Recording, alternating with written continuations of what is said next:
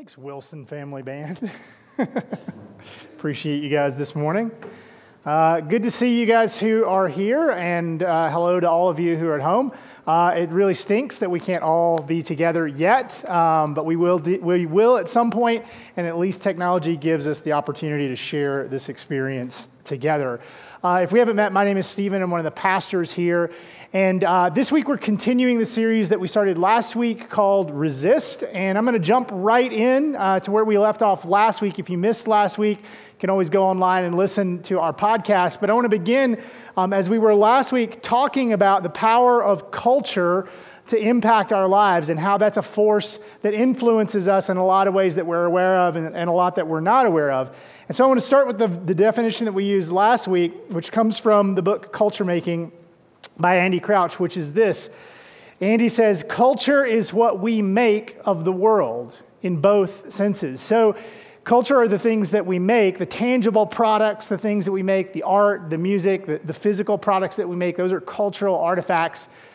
But culture is also about the way that we make meaning, the way we make sense of the world. It's about values. It's about unquestioned assumptions. It's about biases. And a lot of that's under the waterline. You know, there's a huge dimension of culture that's seen, but there's a probably even bigger part that's unseen. And that's important to us as we think about what we do as a community is to try and lead people in a particular way of living in the world. Last week I talked all about how we've created a mission and a vision and values all based around the teachings of Jesus as we understand them from Scripture. And that's a culture. And that culture shapes and forms us by being here together and by participating in this service, by regularly worshiping together, by being in a D group. That forms our lives. It informs the way that we think about the world, what we value, what we care about, and the way that we act in the world. But that's not the only culture that's operative in our life. In fact, there's a lot of cultures that have impacts on us. As we think about the different cultures that we experience, there's cultures in our family, there's cultures in our workplace. Our work has a particular culture. Neighborhoods have cultures. I mean, heck, even our recreation has culture, doesn't it? I mean, think about skiing culture or cycling culture or hiking, backpacking culture. All of those things have particular values, and they exert influence on us in particular ways, sometimes to buy the things that are valuable within those cultures. So it has an impact on us. So as we think about all of these different cultures, which come through people, I mean, these are transmitted in really everyday kinds of ways. And we think about the influence that cultures have on us to move us towards following the way of Jesus, or often to push us away from following the way of Jesus. We're talking about in this series the things that are negative, the things that move us away from the direction that we want to go, the things that we need to resist as followers of Jesus in culture that are not helpful for us. But I have to say, as I talk about we as Christians resisting or pushing back against the culture, it kind of chokes in my throat a little bit. Like, I kind of makes me like throw up in my mouth a little bit because, and here's why. Because I'm a kid who grew up in the 70s and 80s in a church where this was done so badly. In fact, I have to say, this idea of how Christians resist culture, I've seen it mostly done badly my entire life. And so here's how that happened, or here's my experience in that. So growing up in the 1970s and 1980s, there was a seismic shift that was taking place in our country. So up through the 1960s, religion was a fairly important part of American life. And most of the division that existed between different peoples and their religious views of the world. So even within the Christian world, there were Catholics and there were Protestants. That was a huge divide at one point. Some of you who are old enough may remember John F. Kennedy being elected president as a Catholic that was controversial at the time. But over time, through the 1960s, there was a consensus that began to form, and Christians and Catholics, Protestants, Jews, all people of faith began to coalesce more or less together because there was a shift that was taking place where more and more people were choosing to opt out of faith. Or their faith was taking a more progressive, enlightened, educated view, which was to say that this is a nice tradition and the Bible's a nice book, but we all know that these things didn't really happen. This is just for our benefit. Literally, there began to be this split, and the fault line was basically around those who took more of a traditional view of their faith and believed that there was truth that was knowable out in the world that was objective, that came from some higher power source. That could be nature, it could be God, the Bible, or the Torah, the Quran. And these people were more traditionalist in their views. And then there were those who were more progressive in their way of seeing the world. So these could be people that still had some affiliation to a church, but they didn't really believe the same things in the same way. What was preeminent for these people and for those who were just basically secularists, those who didn't have any faith or belief in God, was simply that freedom was preeminent. Like each individual's choice, and we as a collection of people could choose what's true and what's right and what's wrong. And so this new axis formed what we now know as the left and the right, with the left being progressive faith people and secularists, and the right forming more traditional ways of thinking. And this split was brought about by a lot of different cultural forces that were going on, and it was noticed and first written about in academic circles by a guy named James Davison Hunter. So he's a professor at the University of Virginia, and he wrote a book called Culture Wars. The subtitle was The Struggle to Define America. Now, perhaps you've heard of this word, this phrase, culture war, before. It still gets used a lot. He was actually the one who coined this phrase in the book. And what he was pointing out when he wrote the book in 1991 was that this fault line that existed in American culture was new, and that it was around how people viewed authority and truth and how they made decisions about what was morally right and what was morally wrong. And there was contention in the country about how we would be governed, based on more of a traditionalist view that upheld traditions and believed that truth was more transcendent, that it was objective, that it came from outside the self. And then those who had a more progressive view who said, no, we get to decide for ourselves what's good, what's bad, what's right, what's wrong. And as he chose to describe this conflict, he chose to describe it as a war because what he saw was a deep divide between two different peoples who had very different cultures. The values within these cultures were actually in animosity. They were antagonistic to one another. And the animosity and the antagonism of both sides made it feel like there was an actual war going on. And this was post-Cold War, so we didn't have an external enemy to think about, to fight with. So now we were fighting amongst each other around these very important cultural issues. So what I remember from that time, as a kid who grew up going to a church that was very traditionalist in nature, what I remember about the church from my youth group days was that the church was mostly defined by what we were against. And we were against a lot of stuff. I mean, we were against a lot of stuff. And most of it was cultural products, cultural things that got created. We were told that culture had an alternate message. It had an ulterior motive, that it wanted to influence us. And we needed to be careful and to keep these cultural products, these artistic products in particular, at bay. So that included avoiding secular music. And by secular music just meant anything that was good and played on the radio. Anything that you would see on MTV, which for those of you under 40, MTV is a television station. They used to play music videos. Now all they play is junk, and yeah, who knows what does anybody even watch MTV anymore? I don't know. But I wasn't supposed to be watching it then because we were supposed to resist the culture. We weren't supposed to listen to that kind of music. And the same went for television and movies. You weren't supposed to watch secular TV shows or shows that weren't of sort of an approved type, that had good, wholesome family values. You especially weren't supposed to watch rated R movies because those were the worst. They had bad language and they had sexual situations in there. And even if you were old enough, you weren't supposed to watch that. You were supposed to resist it. And in response, there was a whole industry that emerged, a sub-industry that was specifically targeted towards Christians that made new kinds of music and new sorts of films. And I remember you would go to the Christian bookstore and go to the CDs section, the music section. This is when we still went to stores to buy things. There was no Amazon. So we would go to the store and there would be a sign on the wall, and it was, if you like this secular band, you should try this. So like, if you like AC/DC, you should try Stryper. And you would, and it would be kind of similar, but not nearly as good.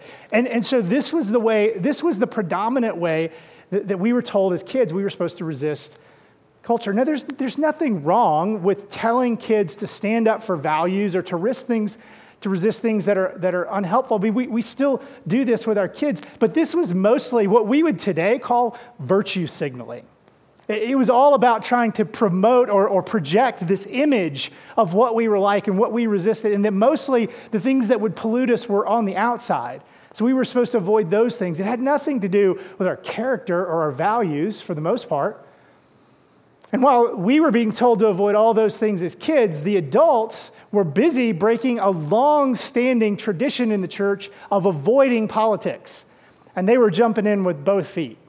Because now there was a move within the country that there was this division, and those who took a traditionalist view had to fight against the other side, and they chose to do that in largely political ways. So suddenly, the church was talking about issues in a way that was very antagonistic and talking about it in ways that were very adversarial, ways that were primarily political, about fighting for political ends against social issues like abortion or fighting against the removal of prayer from public schools. All of these things I remember as being hot button issues when I was a kid growing up. I even remember the denomination my church was a part of even boycotted Disney at one point. We weren't supposed to go to Disney World or buy Disney products or watch Disney movies because I wrote the quote down. I found it online. So Disney promoted immoral ideologies, which it was a direct response to Disney providing health benefits for the partners of their gay employees. That's why the denomination that I was part of rejected them. And so, it seemed like to me most of what the church was about was what we were against. And we were against a lot of things in the world. And in the nearly 30 years that has passed since James Davison Hunter first observed this culture war that was going on, it's still raging. It's still happening. Dr. Hunter was interviewed in 2018 by the Wall Street Journal, and he talked about how this war has actually escalated over time. And what's happened is that both sides, we've hit a point where both progressives and traditionalists are now willing to sacrifice some of their most sacred values for the sake of advancement of political ends. He basically said they're willing to do pretty much anything if it helps accomplish the political ends that they're after. Now, that struck me when I read that article, and I thought about what I see playing out. And what I see playing out is that Christians who now occupy both sides of this divide, because in the mess of this, there's been some people still think about their faith in very traditional ways, and a lot of them have just moved even further away from the center. They've doubled down on the culture war ideology, and they've moved more and more to a posture of resisting and fighting against those who oppose them, particularly in political ways. But there are other people like me. I mean, a lot of the kids who grew up in my youth group, they're not Christians anymore. They don't go to church. They rejected the whole thing out of hand. They just basically said, if this is what the church is about, I want nothing to do with it. So they've moved to the other side. They now would consider themselves atheists or secularists or agnostics. And they actually advocate for more of an agenda that's more progressive in nature. And then I would say there's a whole lot of us, I would put myself in this camp we're in the middle somewhere. We're still trying to hold on to our faith in a way that's meaningful, but disillusioned and frustrated and maybe a little jaded by what we see has played out over time as people of faith have seemed to take a by any means necessary approach to moving forward agendas and thinking solely through the lens of politics. And what struck me about that, as I thought about it, was that there's a fundamental compromise that I see going on that I think undermines everything that we're about as followers of Jesus. And that's what I want to talk about today. I want to talk about the fundamental compromise that I see Christians on both sides of this divide making regularly. And to talk about that, I want to go to a section of Scripture that comes from the book of Matthew, from the heart of Jesus' teaching about life and what it's all about. So Matthew, if you're unfamiliar with the Bible, Matthew is one of the 4 accounts of Jesus' life. It was written by a man named Matthew, who was one of Jesus' first followers. And there's a section of the book, chapters 5 through 7, where Matthew describes a sermon that Jesus gives. Now, historians and scholars agree probably what happened was Matthew presents it this way in the book, but it's probably a compilation of teachings that Jesus gave, because it's so dense and so packed with these ideas and these principles that Jesus taught that there's probably no way anyone could have given or sat and listened to a sermon this long. So it's probably a compilation of some of the most core teachings that Jesus gave. And so there's one section I want to take a look at today that I think points out or puts its finger on the core compromise that I see taking place in Christian culture today. So starting in chapter 5, verse 43, these are Jesus' words. Jesus says, "You've heard it was said to love your neighbor and hate your enemy." So let me stop right here, because this is an intro statement. Jesus is saying, you've heard it said. So this is popular wisdom. And this is the way that people just sort of think by default. But he's setting up something that he's going to talk about, this way of viewing things. But before we jump into that, I want to talk about this word love. The word love, where he says you've been told to love your neighbor and hate your enemy. Now this word love, it's important that we dive into really the Greek word that's underneath that, because when we talk about the word love, we recognize that you have to pay attention to context, because the way that we use the word love varies, right? Because we can't use the same word to say we love pizza or we love the Broncos and turn around and say, I love my mom and I love my kids, or I love my girlfriend or my boyfriend. These are different kinds of love. And in Greek, there are 4 different words for love that get translated often as love in the Bible. And C.S. Lewis wrote a great little book called The 4 Loves. It's worth reading, or even better, listening to.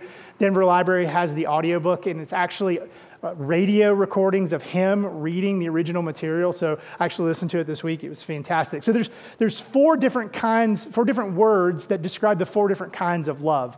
And again, Lewis talks about this in his book. But the first is storge, which is affection. So that's like, I love the Broncos. I have affection for the Broncos. I have affection for pizza. The second is philia, and this word means friendship. It means I love my family or my friends. When we use this word, it's a friendship kind of love. And then there's eros, which is romantic love. So romantic love would be I love my girlfriend or my boyfriend. I love my spouse. But the last word, and the one that's really important to us and to what we're talking about today, is this word agape. Agape. Agape is the word that gets used over and over in the New Testament for the way that God loves us and for the way that we're called to love other people. It's a selfless kind of love. In his book, Lewis explains that agape love is the all give and the no take. It doesn't expect anything in return. He differentiates that the first 3 types of love are natural sorts of loves, that everyone experiences these kinds of loves, and they're about what we get in return. We love the Broncos when they're winning because they're fun to watch, and they make us feel good about ourselves and our hometown team. And we love friends and family because they make us feel accepted and they make us feel loved. And we love our girlfriend or our boyfriend or our spouse because there are biological processes going on that it makes us feel good physically and emotionally. But agape is different. Agape is a sort of one-way kind of love that's not about what we get, and it's not about the object of our love. In fact, it allows us to love the unlovable. This is why the Apostle John writes in 1 John, he says, this is love. So this is his definition of agape. He says, this is agape, not that we loved God, but that he loved us and sent his son as an atoning sacrifice for our sins. Dear friends, since God so loved us, we also ought to love, to agape one another. So throughout the scriptures, you see that this is the way that agape works. God shows his love for us, that even when we were his enemies, Christ died for us. It's a one-way. It's not predicated. It's not because that we're so lovable or so good. God chooses to love us. And Matthew says, this is the word that came out of Jesus' mouth in this verse that we just looked at. You've heard it was said to love, to agape your neighbor, and to hate your enemy. Then he drops the bombshell. Then he turns common sense upside down. You've heard that taught. That's common sense. But I tell you, verse 44, love, agape, your enemies, and pray for those who persecute you, that you may be children of your Father in heaven. He causes his sun to rise on the evil and the good, and sends rain on the righteous and the unrighteous. If you love those who love you, what reward will you get? And are not even the tax collectors doing that? And if you greet only your own people, what are you doing more than others? Do not even pagans do that? So Jesus says, if you're going to follow me, if you truly want to be a child of God and to know the love that he has for us, then you've got to recognize that that love is given to you so that you can give it to others. That it's not about that God didn't love you because you were so lovable. He loved you even when you were unlovable. He loved you when you were his enemy, when you wanted nothing to do with him. And Jesus says that's the kind of love that you're then supposed to give into the world.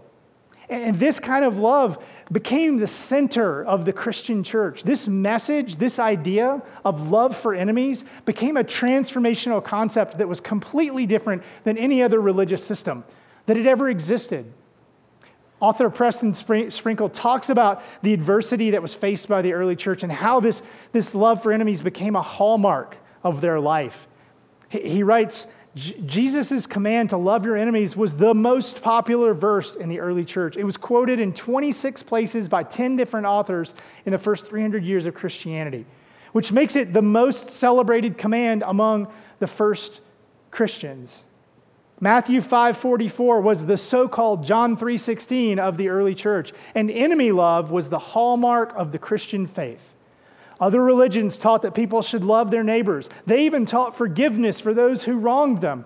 But actually loving your enemy? Only Jesus and his followers took love this far, because this is how far the love of God extends to us. While we were God's enemies, Christ loved us. So my question is this: where is this kind of love in the culture wars? Where is this kind of love being expressed by followers of Jesus in our divided age? Where is this kind of love being expressed in the differences and in the divisions that separate us? I think one of the primary places that we need to reject one of the values that's going on in culture is this win-at-all-costs mentality. I think we need to resist animosity. I couldn't think of a word that captured it all. Resist animosity, hatred, anger, division. You choose the word. Us versus them, win at all costs. Resist that and embrace self-giving, self-sacrificing love. That is the heart of the Christian message. That is what we're called to do. That's the kind of value that we're to bring into the world and into these discussions and conversations and disagreements that we have with people who don't see the world the same way that we do. So am I saying in that we can't engage in politics, that we can't participate in active debates or discussions about important issues of our day, important issues like race and racism, important issues like immigration or healthcare? Am I just saying we have to sit on the sidelines and be nice, play nice? No, I'm not saying that at all. I'm simply pointing out how we engage in these issues is important. The how is always important to Jesus. It's the ends do not justify the means, because the ends are not ours to control. They're his. So what does it look like to begin to resist this sort of animosity and to engage in agape love? What would it look like for us to shift our behavior, to shift our words and our actions, to center around agape, especially in times of division or in separation with friends or coworkers or family members who take such a hostile posture against the things that we believe? What would it look like for us to begin to do that? Well, there's a helpful checklist that you're already aware of. You've heard it at every wedding you've ever been to. And we confuse it that somehow this is about romantic love. But truthfully, what Paul says in 1 Corinthians 13, he says love, agape, self-giving love, and then he gives some descriptors. He says agape is patient. Agape is kind. It's not envious, it's not boastful, it's not proud or self-seeking. It doesn't dishonor others. It doesn't get angry easily. It protects, it trusts, it hopes, it always perseveres. I think that's a pretty good filter. I mean, I think when you come up against situations where you're dealing with people, or you're in a situation where you read something that uncle of yours posted online, it's some forward about some conspiracy theory about how coronavirus was invented or created by the libs, and you're just about to own him and talk about how ignorant he is, maybe that would be a good time to use this filter. Is my response coming from a place of trying not to dishonor him? Is it patient? Is it kind? Is it absorbing the hurt?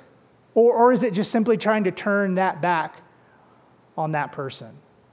So before we join in conversation with friends about politics, where we're running down this politician or that politician, or before we're just talking about how stupid, and how terribly our governor has handled this or that, before we engage in those conversations, I just think we need to use this as a grid to ask, are we acting in a loving way? If we can't be loving in how we engage with others, even those who we would consider to be our enemies ideologically, then maybe we don't need to participate at all. Maybe we do need to take a step back. Maybe we need to take a few minutes to get to the place where we're reconnected and refilled with the love that God has for us. I have a friend who says in these moments, he says, I just tell myself, I got to take about 5 minutes to get to Jesus, because if I respond now, they're going to get all me, and that's not good. I need to find a way to reconnect with that love that God has for me so I can give it to other people. Now, you may be here today, and you may be listening to this, and you may be thinking, I am so sure this is so stupid and idealistic, and this is just the kind of dumb thing Christians say. This is so unrealistic. In the real world, stuff has to get done. And in the real world, sometimes you have to break a few eggs to make an omelet. This is just how the world moves forward. And if Christians can't deal with that, then they just need to disengage. Okay, I hear that. Let me just offer two thoughts about that way of thinking, that's not realistic, that's overly idealistic. We've gotten to the situation where we are with that line of thinking, that any means necessary can be used to achieve the outcomes that we want to. And where are we? Are we seeing progress? Do we feel like this is the best version of our country that we could possibly imagine? And secondly, let me ask this. Do we really feel like we have that much control over shaping culture? Do we feel like we as individuals can really change things that much? I'm going to rely on the words here of Dr. James Davison Hunter again, who wrote another book. Just a few years ago, he wrote a book called How to Change the World: The Irony, Tragedy, and Possibility of Christianity in the Late Modern World. In that he said this. He said, cultures are profoundly resistant to intentional change, period. Christians need to abandon talk of redeeming the culture, advancing the kingdom, and changing the world. Such talk carries too much weight, implying conquest and domination.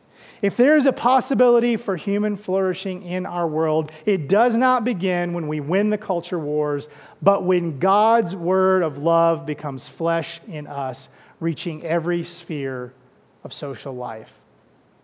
When faithful presence existed in church history, it manifested itself in the creation of hospitals and the flourishing of art, the best scholarship, the most profound and world-changing kind of service and care. Again, not only for the household of faith, but for everyone. Faithful presence isn't new. It's just something we need to recover. Faithful presence, being the manifest presence of God's love in the world, that might actually make a difference. That might actually be radical and revolutionary enough to do something. But you know what? Whether it does or not is not up to us. The world is not ours to change. It's Christ's world to change. He didn't call us to change the world. That's his job. He called us to be faithful, to love one another, to love others, to love our neighbors, even those who we consider our enemies. But to do that, to really do that, it will take us receiving God's love, letting it transform us and flow out of our lives and into others. And that's not a one-time thing. That's not something you did once when you accepted Jesus. That's a daily, sometimes hourly practice of reconnecting to the reality. It doesn't matter. Jesus died so that I don't have to worry about what this politician or that politician said. Jesus died so I don't have to worry about owning the changing of the world. That in the end, it's all going to be okay. And if it's not okay, it's not the end. Eventually, Jesus will change the world. We can trust him with that. We need to fill ourselves with God's love and remember that that's the core of who we are. And I can't think of a better way to do that as a group today as we start a week together, as we go out into a world that is still divided and is still hostile, than by celebrating communion and remembering God's love for us.